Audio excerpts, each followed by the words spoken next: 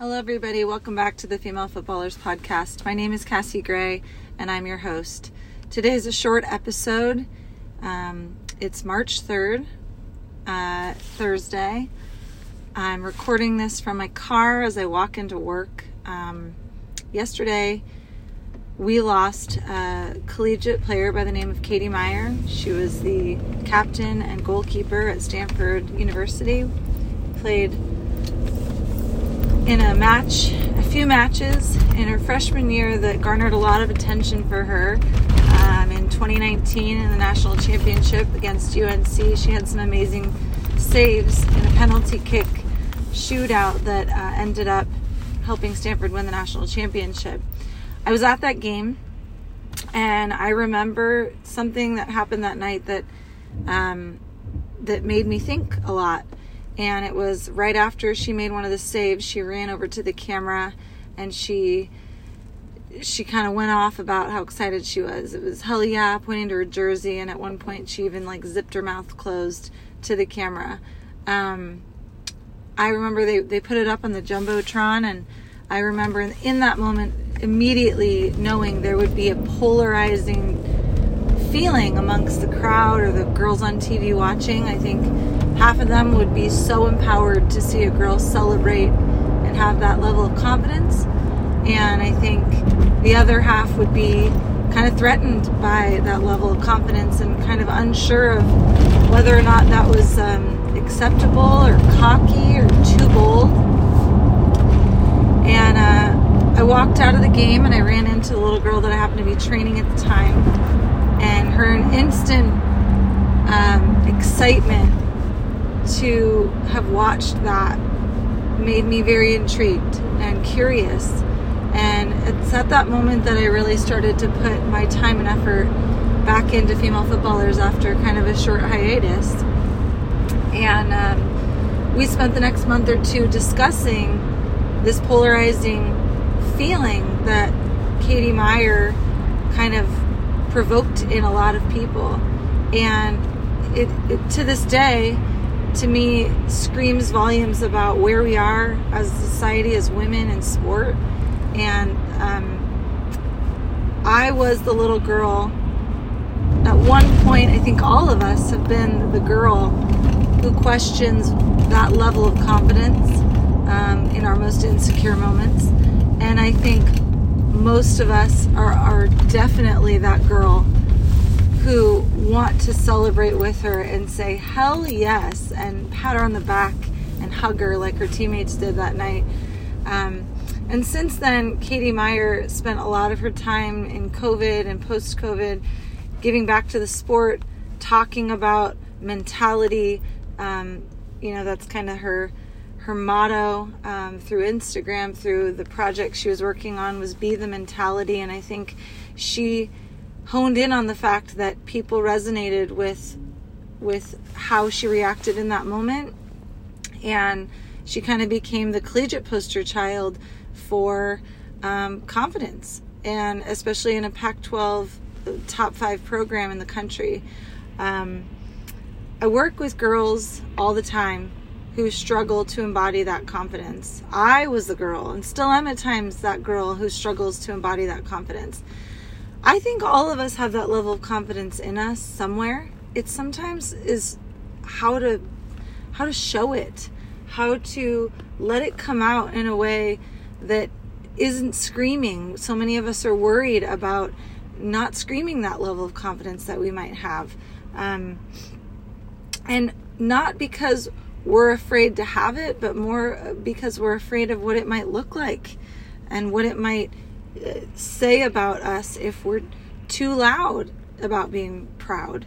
And I think this resonates, this idea of how to exude confidence and the ways to do it are a huge issue in our sport and in the world. Examples can be Michelle Akers in the 80s was this way, and a lot of women and girls and fans struggled with that level of kind of fuck you confidence. It's so much so that I think the rest of the 99ers kind of had to create this very this image of the team that showed they were on, that it was about team, which I know it was, but you know, it was a little scary even at that time. I think Brianna Scurry had some of that as well. Fast forward to the early 2000s with Abby Wambach, same thing, to then now the 20 teens with Megan Rapinoe and Carly Lloyd, and having that confidence in very different ways. And we can't forget Hope Solo, who yesterday ironically had, you know, let out the podcast about equal pay and the culture in the women's national team, and having Carly Lloyd discuss it, and immediately both of them getting just totally you know, picked apart on social media for their stances, because coming out and confidently saying, no, that I'm standing up for what's right, or this isn't right, or it's not perfect, is so uncomfortable for people that they want to quiet it down. And this attitude of wanting to quiet down confidence, knowledge, as a female, it just doesn't sit with a lot of us.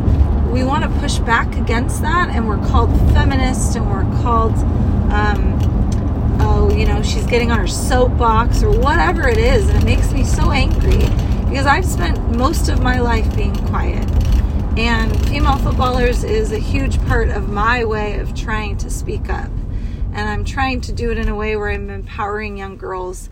Everyone has their platforms and their directions and the way they go about it, but we all have a collective feeling of wanting to be loud about how we feel, about our confidence, about our badassery. And I think that Katie Meier exuded that in one moment. A moment for her changed the trajectory of what she stood for in this world of soccer. And it's amazing what can be done in a moment, and how we end up using that moment afterwards. Now, I don't know how Katie Meier died. There's a lot on social media that are people projecting mental health reasons. I'm not going to go there until I know more. Because regardless of how she died and what happened and the details, the most important thing to take away from Katie Meier is that she stood and embodied a level of confidence and modeled that for all in our community. And that is what's most important, because there's not enough of that. We need more of that. We need more of those moments that every girl can see herself in. And we need to celebrate the people that provide those moments for us, regardless of their internal struggles. Let this not just be a conversation about mental health. Let it be a conversation about representation and visibility and confidence, because that's what she stood for, and that should be her legacy. And I'm so proud to have gotten to watch her play, as I think most of us feel today. And we resonate with this because she is us. She could be us, and she has been us in the many moments in our lives. And I just wanted to record this and say that I'm deeply sad and sending my thoughts and prayers and condolences to her family, to her friends in and out of the soccer community, and to the Stanford women's soccer team, the Stanford athletic community. I'm with you, and I'm sorry for your loss. As a female soccer advocate, I know many of you feel the same as me, and I hope that you continue to share more about what Katie Meier stood for and what she exuded when she was here, rather than questioning how she died. We can get into that when we know more. So we'll get there. But thank you so much for listening today. It's a short 10-minute episode just to get more of my feelings out. We wrote a blog post about Katie Meier. It's on our website and our social platforms. We hope that you go read it. I think it'll resonate with a lot of you. Please share it if you can. And have a good day, everybody.